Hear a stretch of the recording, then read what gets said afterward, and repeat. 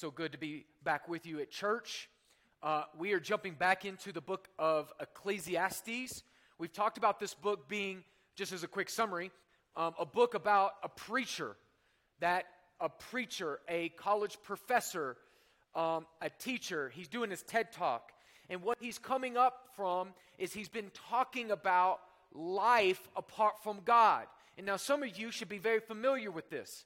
He's talking about the secular life. You should be familiar because most of you who grew up in government schools, or what we say is public schools, you were indoctrinated from a very young age to consider history and math and art from a perspective as if God has no bearing on those things. So most of us that have grown up in American public schools have only received education from this secular mindset. But here's what Solomon is doing for us. As a man who drank more than you've drank, who has more money in his account than you got money in your account, who built bigger projects than you've, messed around in your backyard with your little garden, right? He's done more, he's been there, and it's sort of grandpa wisdom that after the prodigal Solomon has repented, he's going to be a grandpa who sets you down and shows you the scars. He's going to say, if you go down this path and you go to find your meaning there, you're going to pick up one of these. And it is going to hurt. And that's how he's going to teach you. He's going to kind of invert the whole system. Instead of just blatantly coming out and saying, here's the truth and here's the way to go, he's going to go every which way but right. And he's going to say, if you go here, if you go there, you're going to come up empty. The words that he uses to describe this kind of system of approach or this philosophical approach to discovering where the meaning of life is not found really centers around two ideas that are repeated over 30 times throughout the book. That is the idea of under the sun. That is, he is looking at life from a purely materialistic, secular perspective with no heaven, no God, no eternity. Now, we've already been this far in the book, and he will break from that sometimes and say, yeah, but, and he'll shoot out above the clouds to above the sun, and he'll say, but if there's this God, then there is life, and there is meaning, and there's all this stuff, because he just doesn't want you being too depressed, right? So he's going to kind of reel you in at times, but overarching, the book is from a secular perspective, except for like even the final chapters. And he does this by talking about under the sun. The second is this idea of havel. It's a vapor, it's smoke, it's mist. Sometimes translated meaningless. It has a range of meanings. And it has to do this thing of like pursuing the wind. It's like smoke is a thing and it has shape. But the minute you try to grab it, it evades you. And what he's saying is there's lots of things in your life that you can chase after and you can kind of grab, and they have shape. But the moment you try to wrap your fingers around it, it's gone. Like it's not there. And so I would say this, it's like the book of Ecclesiastes, it's a painful book, right? I mean, it feels like going to the cardiologist and reading the report, right? There's lots of cholesterol in there, and you've got to ease up on the bacon. Right? It's tough. It's like an Olympic sport. It's curling. You don't even know what are the rules, right? It's just painful. I can't look away. It's a train wreck. Apparently it does lots of works with brooms to get in there, and you're just confused, right? And life has this sense of it can be confusing, especially apart from the one who created it. And that's kind of the point, right? So here's what he's doing. He is ransacking the secular world to try to find meaning apart from God. And he's going to kind of let you in on his clip notes. Last couple weeks, before we started Missions Month, we talked about, he says there's nothing better than that you're joyful, that you do good, you eat, drink, and enjoy your work. And it's kind of like this hint that God has created good things in the world to be enjoyed. But here's the problem, that these things are gifted by God, the text says. That is, without God's grace, work all you want, and it's not going to satisfy the same way. Eat all you want, as gluttonous as you want to be over Thanksgiving. And it's going to lead to a nap. Like, it's not going to satisfy. And so what he's saying is that these things are grace-enabled. Like, they may satisfy you for a moment, but without God's enabling grace and eternal perspective, death has this way of robbing us. It's not long-lasting, like that Wrigley's gum. You take like one stick of it, 2 chomps later, you're like, is this plastic? This is what he's saying about your life. So then he moves into this idea of that there's this other problem. It's that in the place of justice you found wickedness and injustice. And that God uses that to test us to see that we are actually the wicked ones. We are the beast. We are the evil that produces evil in the world. And that tyranny that we participate in has a way of stealing any joy that we would get from our work. So there's oppression, there's tears, and then it ends kind of here at the start of chapter 4. There's no comforter. And so that's kind of where we ended about a month ago. Now, I'm going to give you kind of a roadmap, and then I'm going to look at the text today, 4 through 16, and I'm going to kind of jump a little bit, and there's a reason. Because there's a kind of a sandwich going on, building a theme. Now, he ended with no comforter, right? Now, it's what we just talked about. Now, I'm going to argue that where he's going to take that is that there is no comfort because there's no lasting companions. He's going to get into this idea of nothing adds value to life more than relationships. He's going to talk about the incredible value that relationships bring to life. Okay, so like 4 through 8 is this kind of block, and you can add that there's just like strife, envy, conflict in our work, and it creates no lasting relationships. You go to 13 through 16, he's going to talk about this king and this upstart and this cycle of, being replaced at work. And 13 through 16, there's no one that comes after you that finds joy in you, and so there's no lasting relationships. Then 9 through 12, it's just going to kind of summarize the positive, unlike these other negatives, that relationships, not toil or fame, make life better. That's the argument, okay? Now, the first kind of aspect, no comforter because no lasting companions. 4 through 6 kind of has this picture that's going on inside of it. That is, there is this dynamic with work that's really tough. And I think you get this, so I'm going to kind of breeze over it. The first is that you could be lazy and not work at all. And he describes that as eating your own flesh. It is self-destructive to be lazy, to fold your hands, and it says you eat your own flesh. On the other side of the spectrum is people with 2 handfuls of toil dang near working themselves to death. And you guys have seen that before. And what he's arguing is in the middle is like a little bit of quietness and a handful of toil. Like there's a balance between your 2 hands. That there's toil and quietness. So he's talking about work. Verse 7 is the idea of what that work produces being passed to the next generation. He says that there's this really sad thing that happens when you work yourself to death, but who gets all the fruit from it? And you end up having a house that's too big for one. Then he goes like down at 16, and it kind of summarizes the second negative unit, which is it's really, really, really lonely at the top. Especially when the old and the young are in this kind of cycle of transition. Okay, so let me start with the first one and discuss toil and work. And he says that in the text that it is envy, a man's envy of his neighbor.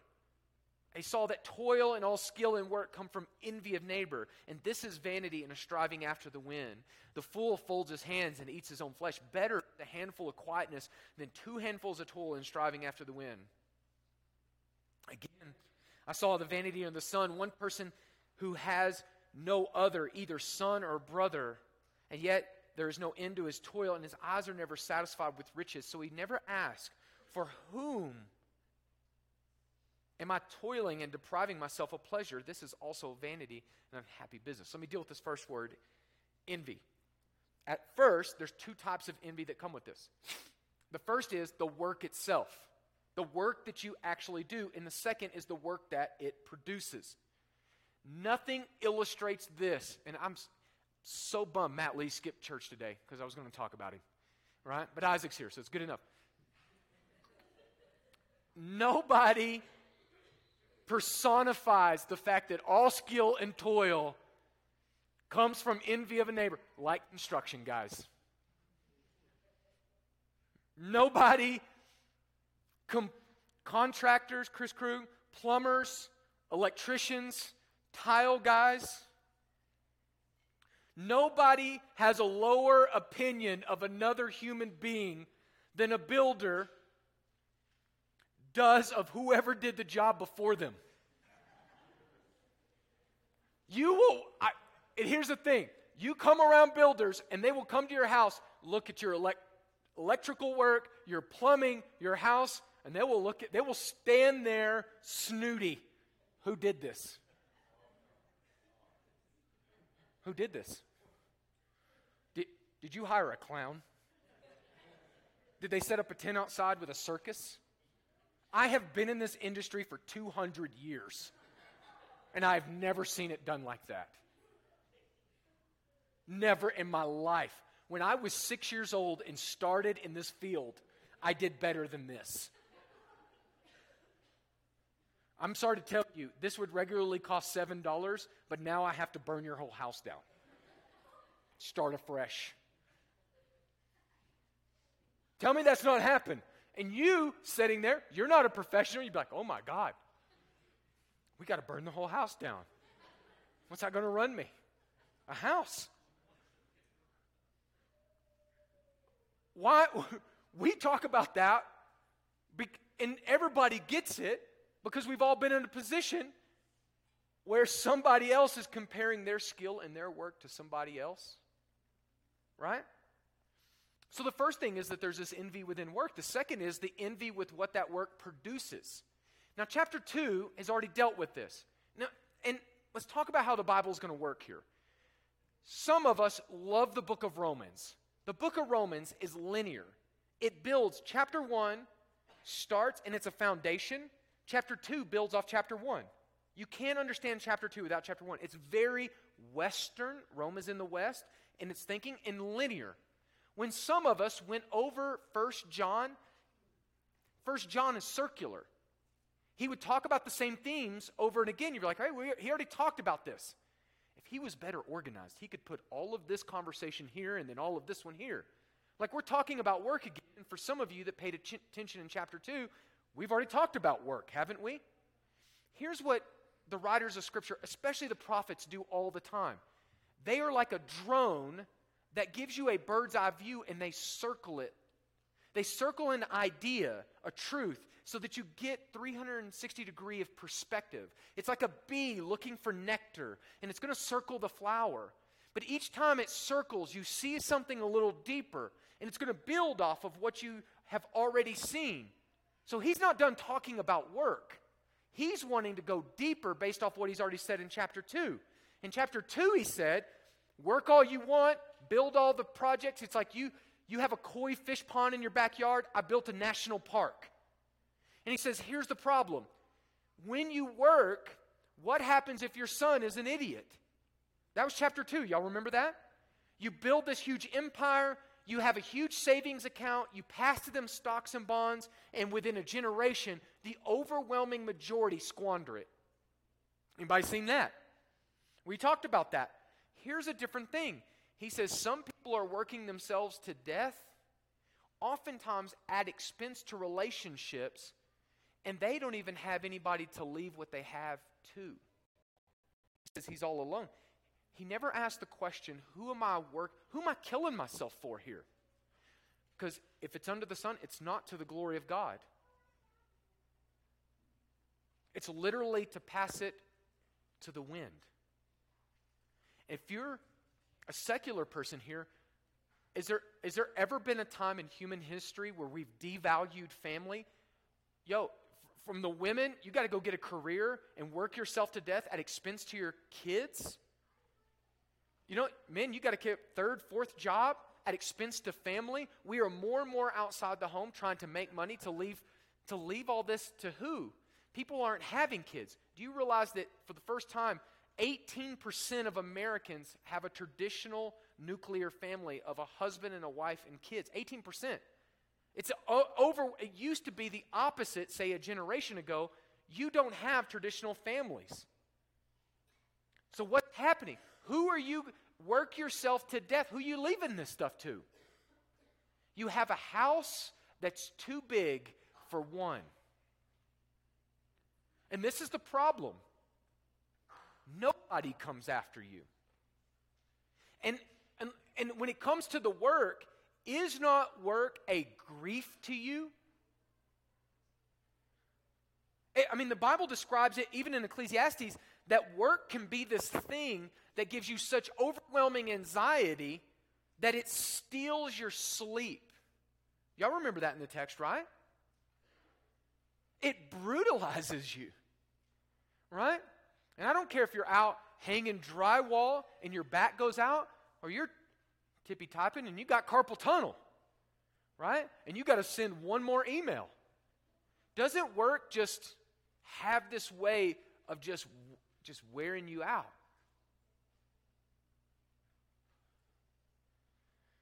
You got quotas. And let's say it like this. It doesn't matter if you're getting a paycheck or you're a mom in here. Isn't there a frustration about being a parent because they simply don't want to learn to do math? Right? I know this isn't our experience, but do you realize that a lot of early people that settled Colorado were miners, and they said that death rode on 3 horses. The brown horse was a cave-in the mines. The black horse was the plague, and the white horse was avalanches. And they said basically death rode on those 3 horses. You can go up to Silverton, and you can look and see that different people up there on their tombstone died of cave-in, plague, avalanche. It was death riding on 3 horses. Ironically, now we pay people money to do mine tours where those people died. But here's the thing. The simple question is the same. Why work yourself to death? So that's the question. Well, one, it gives your life some form of meaning, money, recognition, satisfaction. Do you realize that you think, well, money, recognition's fine, money's bad? Do you realize that recognition is just a social payout the same way that a financial payout is? Recognition is that you want to be appreciated, you want to be valued, you want to be known. We have these conversations in economics between capitalism and socialism. Capitalism is one individual envying another individual, motivating them to make economic decisions. Socialism or communism is one class envying another class, which is motivating that class to steal from the other class which they envy. We have these dynamics that exist within economics because of exactly what the Bible is saying about how we envy other people. Back in the day, we used to colonize land, or now I think Elon Musk is trying to colonize Mars, but that's a different thing, or Twitter. And we used to colonize things. Now the thing that rich people are trying to colonize is your time, your attention. Do you realize that every time that you look at your phone, they're winning? And every time that you don't look at your phone, you're pushing back. They're trying to, with every second of your day, to colonize your attention. Why? Because of this recognition as a social payout. Social media makes money off of you envying your neighbor. They see that dynamic going on, and they figured out a way to monetize it. They figured out if they can colonize your attention, Like they got you. And there's nothing that drives that like man envying other man. Because I know all of your lives look great on social media, right? None of you have any problems. Like you've never woke up with like bedhead and said, you know what, this is great selfie hair. I'm just going to blast it out there. Okay, so this goes even further into we have to prove ourselves, our value, our identity. Because work is a way not where we manufacture a product, but where we manufacture our ego. So, it's been said, and maybe I add a little bit to this, but we buy things we don't need to impress people we don't know with money we don't have. Why? Because we want to be envied. We want to have the perfect spouse and the perfect kids and the house and the land and absolutely the chicken coop and we want to have that car and I know it's Christmas, you're already buying stuff. But what do we buy? Are we not buying social status symbols? Why? Because in our work and what our work produces, it gives us the capability to rise above other people and to be the envy of those people. This is dangerous, but Solomon is going right at the heart of American consumerism. U.S. credit card debt. Forbes magazine produced for this year, U.S. credit card debt is $925 billion with a B. That is up $38 billion in the second quarter.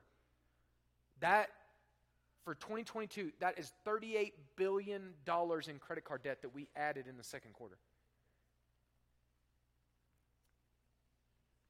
We just think that if we had more, we just got to work more to have more and produce more, we would be the envy of these people. It's interesting, though. There was a poll that was produced. They went out and they said, if you could add 1 hour to the day, so instead of 24 hours a day, you had a 25th hour, what would you do? Like, you got a whole extra hour in the day, what would you do? What do you think 85% of people said they would do? Sleep. Some of you are like, work out. No, you wouldn't.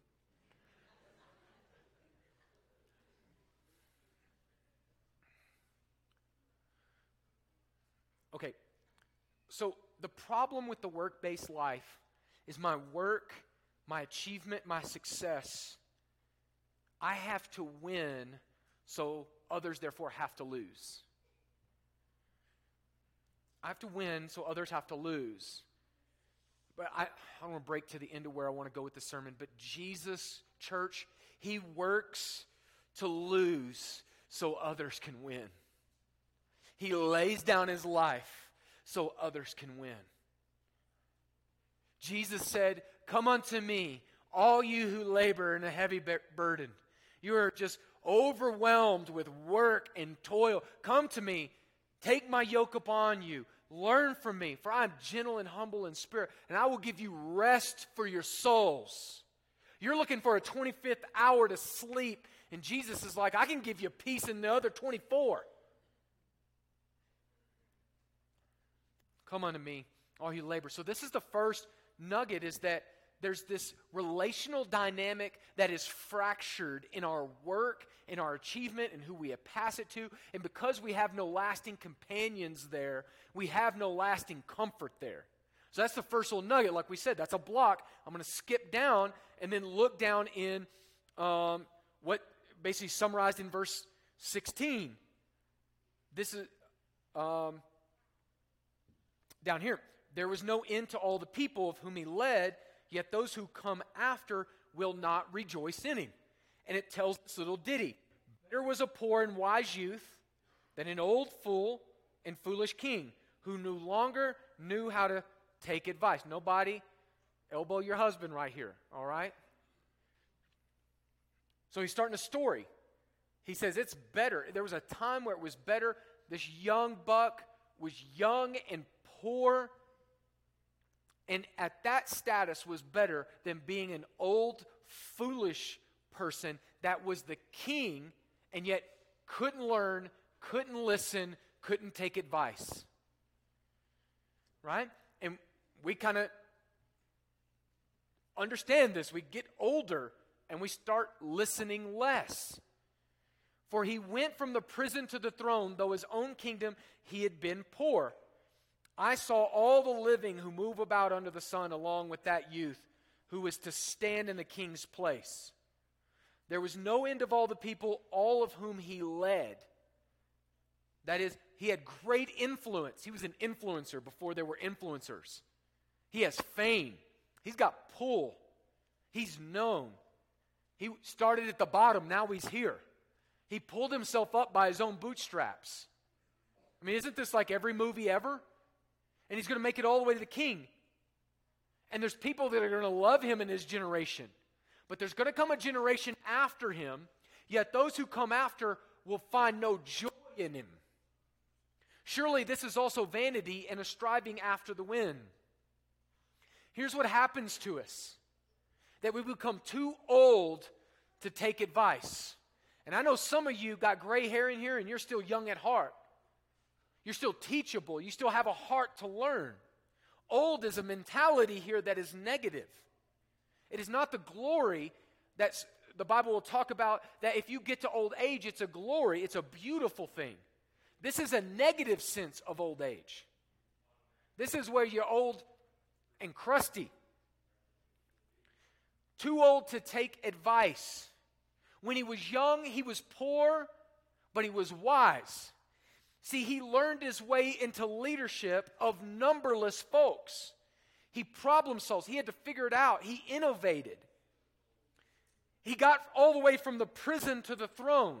He's an up-and-comer. He comes from behind. He's out of nowhere. He rises to power. But power has this pull on him that he becomes a person that can no longer learn.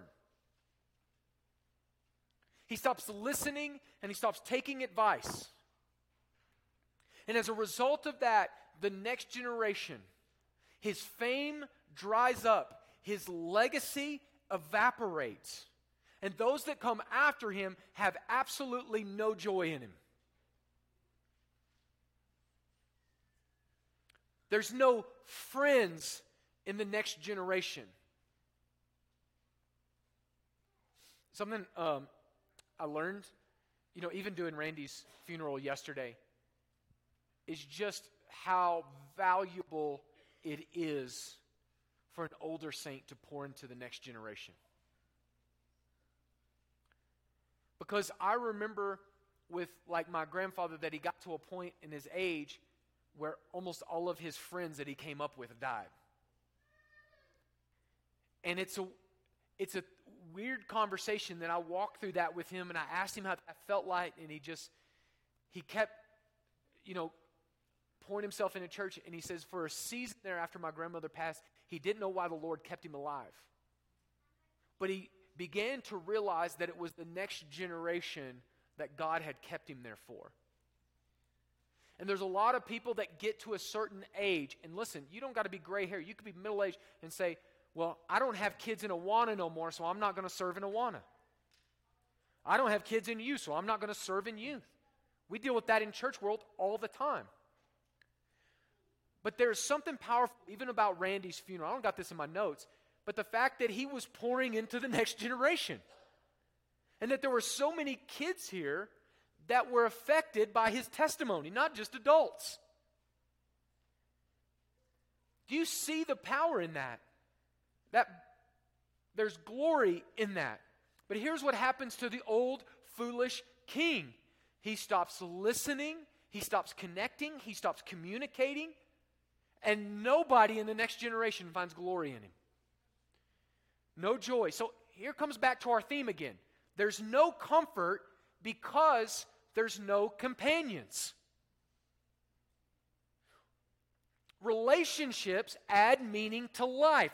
And even a secular person can understand that because they are created in the image of the triune God who is a community of one. Church, you are created for community. You were created for relationship. Relationship with God and relationship with others. Even a secular person can drink from that fountain and say, yeah, I love going down to the Billy Goat and drinking with my friends.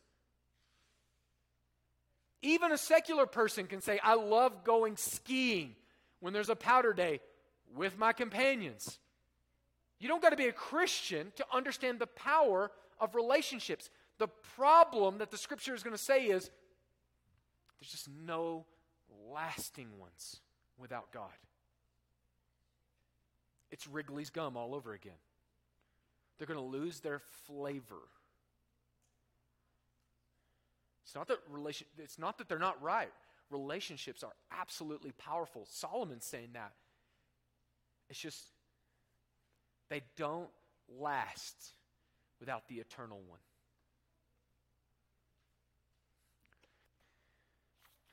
Okay, so I've kind of talked in the two negative sandwiches that are there.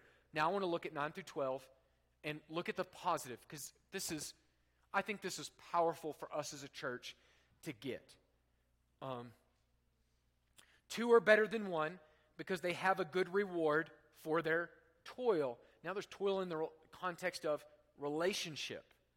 And that two, community, is better than solitude.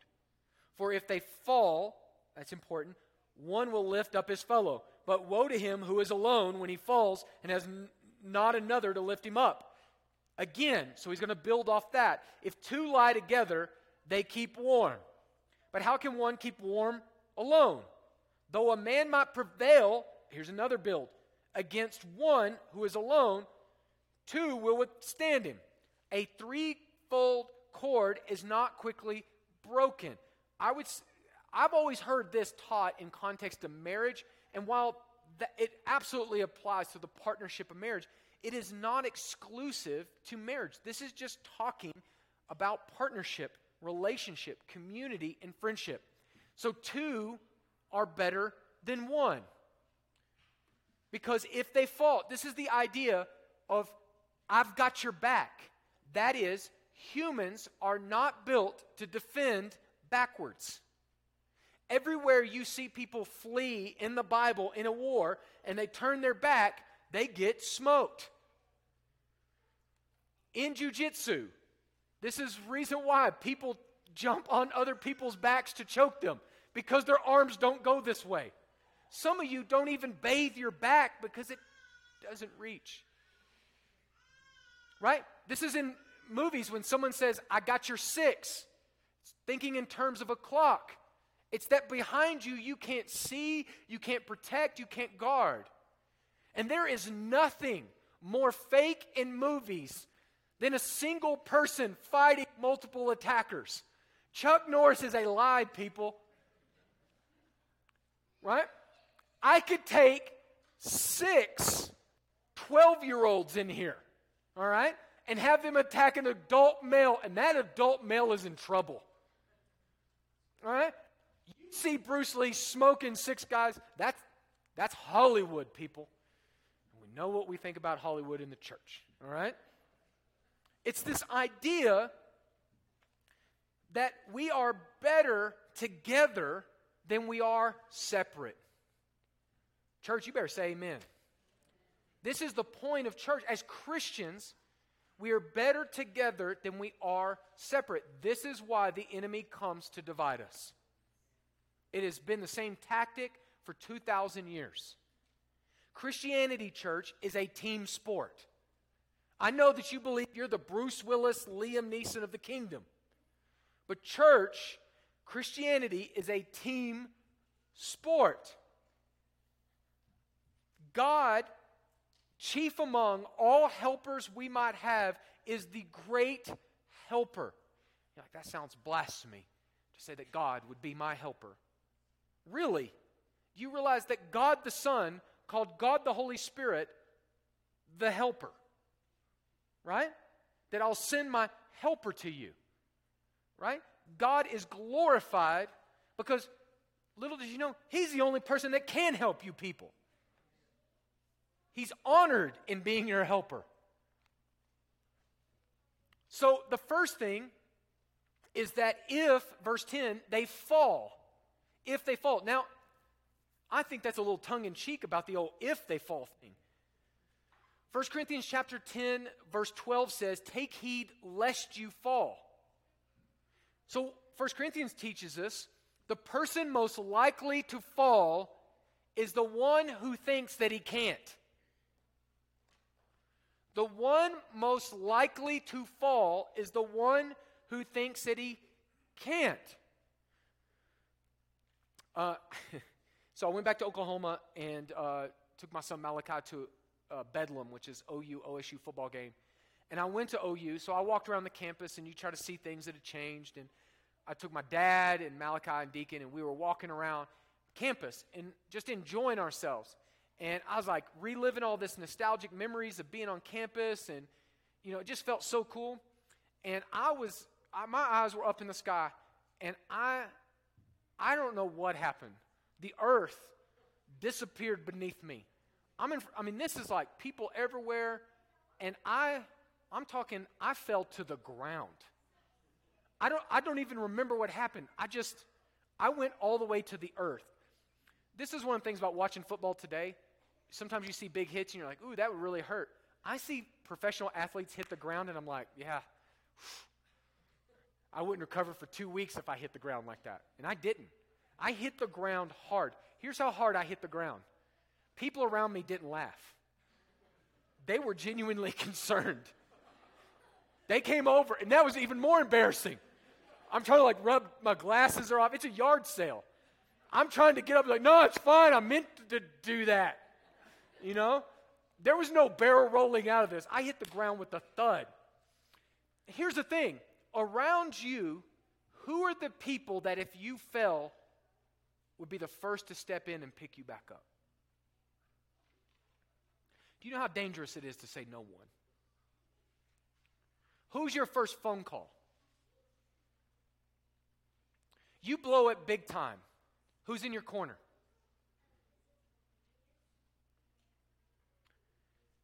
Okay, because church, this is church. Who's cheering you back to your feet? Who's praying for you? Who's loving there? Who's bothering you until you tell them to quit? Right?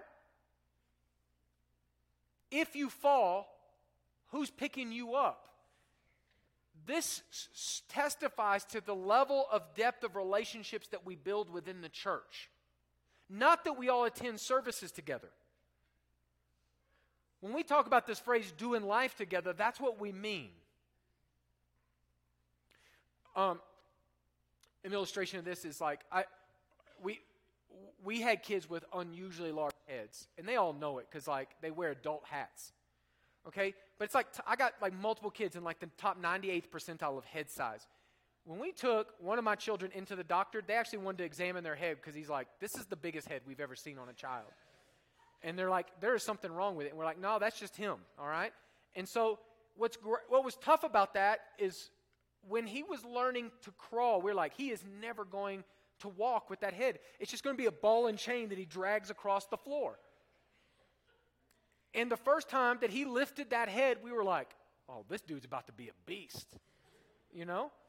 And doesn't this happen? The kids get up and they finally stand and they find a piece of furniture and they go to that squat and they grab the coffee table. And you could feel it coming. They're going to take a step. And my kids had no options but to learn to walk because that head starts going in a direction. Science is involved. You got to get out ahead, and they take the first step, right? And they let go of the coffee table. 1, 2, and just rug burn, face plant, scorpion. All right? Now, in that moment, they're going this way, physics working against them. They eat the carpet. No dad ever stood over and been idiot. That's my wife's genes. We got walkers on my side of the family. Right? No. What do? We grab the camera. We pick the kid up, reenact that, and we're going to tell people this is your first.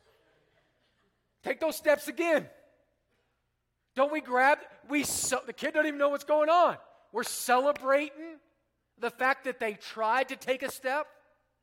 Isn't our mentality in the church so backwards? Because we come with so much energy when someone falls, trying to bury them, and we don't come with the same energy celebrating it when they make at least one thing right. Like, one of you got in your Bible once this week. I feel like we should throw a party with even more cookies. Right? You're praying with your family this week for the first time, Dad? Let's go. Next week, you're going to blow it, all right? But we're not going to bury you. When you fall, your church is there to lift you back up. And we got to take heed, because this passage says to us that it is possible for anyone in the church to fall. Do you realize that? I know you guys are all perfect people that are not going to make any mistakes next year because it's your New Year's resolution. You're already working on it. But anyone in the church can fall. Anyone. Look around you. All these people could make a big piece of stupid within an hour of this service.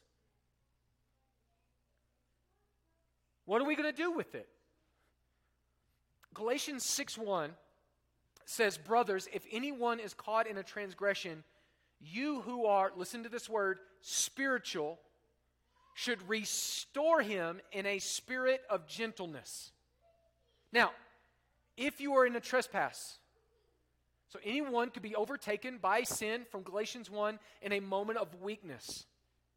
And it says to us that those that are, quote, spiritual. Now, there's ways to think about this, but a general consensus is that this is alluding to those in the church that are mature. This also suggests that there are some in the church, listen to me, that are not spiritual. Or another way, that are not mature, that are carnal, they are selfish, they are immature, and that if you took your problems to them, it would make it worse and not better. Amen or oh me. Not everybody should be your counselor in every situation. It says, brothers, if anyone's caught in transgression, you are spiritual, should restore them in a spirit of gentleness. Some people, because of immaturity, will instead try to elbow drop you from the top buckle. They have no interest in restoration. The word restore is a word that is used like to mend a net or to heal a broken bone. Listen to this, church. It's a word dealing with something you intend to use again. You're not throwing it away and recycling it. You intend to use it again. So, church, listen to me. Who's your partner? Who's your ride or die? Who helps when you can't defend yourself? Who picks you up? Who restores you? Now, next illustration. It says, this is the most Colorado Bible verse of all time. Again, if two lie together, they keep warm. How can one keep warm alone? Your spouse's feet being ice cold notwithstanding. This is camping in Colorado. You're in the sleeping bag by yourself. There's one temperature. Two of you get in there. It is a nuclear generator of heat. Right? The first advantage that this text is talking about is the advantage when you fall. The second advantage is a friend when life goes dark and when life goes cold and you can't survive by yourself. Do you realize that there are things in life you cannot navigate yourself? Then it goes on to the next thing. The self-defense Jackie Chan verse. That you might not be able to withstand somebody solo, but if you've got a partner with you, you can withstand somebody. You can hold them back. You can defend yourself. Who is your person that defends you when you're defenseless? It's like this, like when you meet a robber, like a certain bloody man did on a road, and a Samaritan came around and him up, protected him, put him in an inn, and cared for his wounds in the teachings of Jesus. Loving your neighbor means helping them withstand something they can't withstand alone.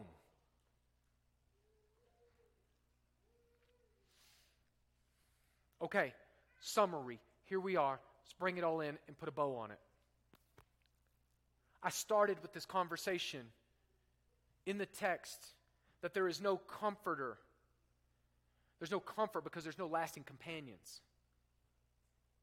And it begs the question, if there's no lasting companions under the sun, where do we find eternally lasting relationship?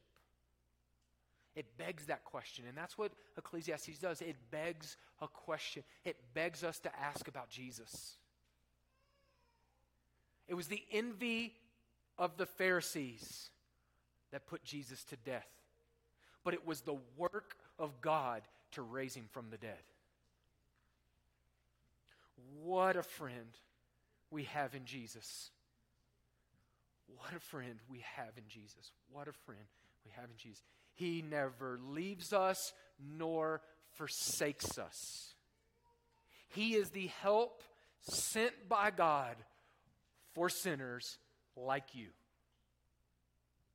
He is our only hope to withstand sin, death, and hell.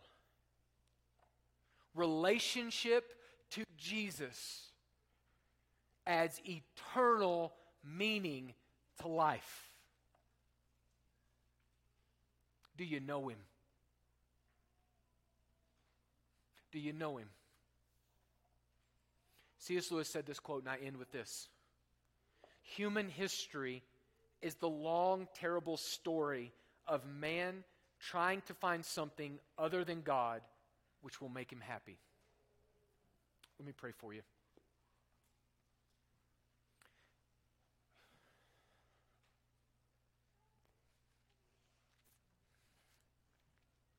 If you're here in this room and you have sunk your teeth into something other than God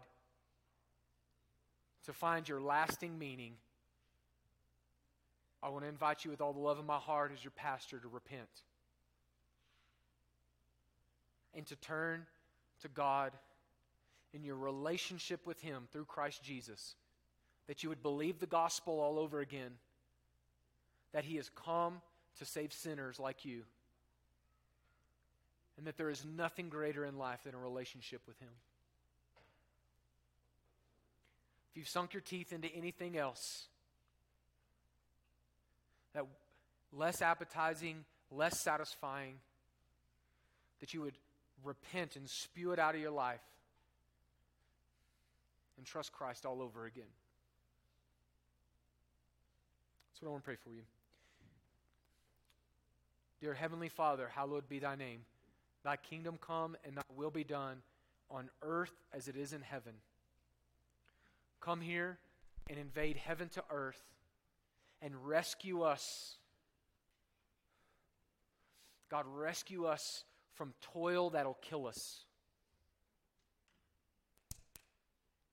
from fame and recognition, from the need to buy things.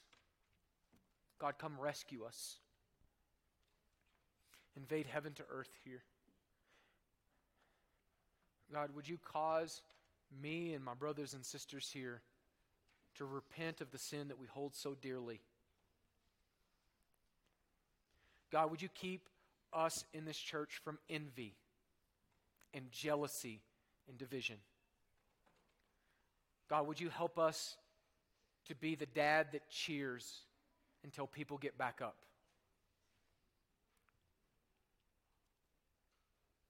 God, build this community and this church to have each other's back and to love one another as you have loved us. God, we pray that in the strong name of Jesus. Everyone said, amen.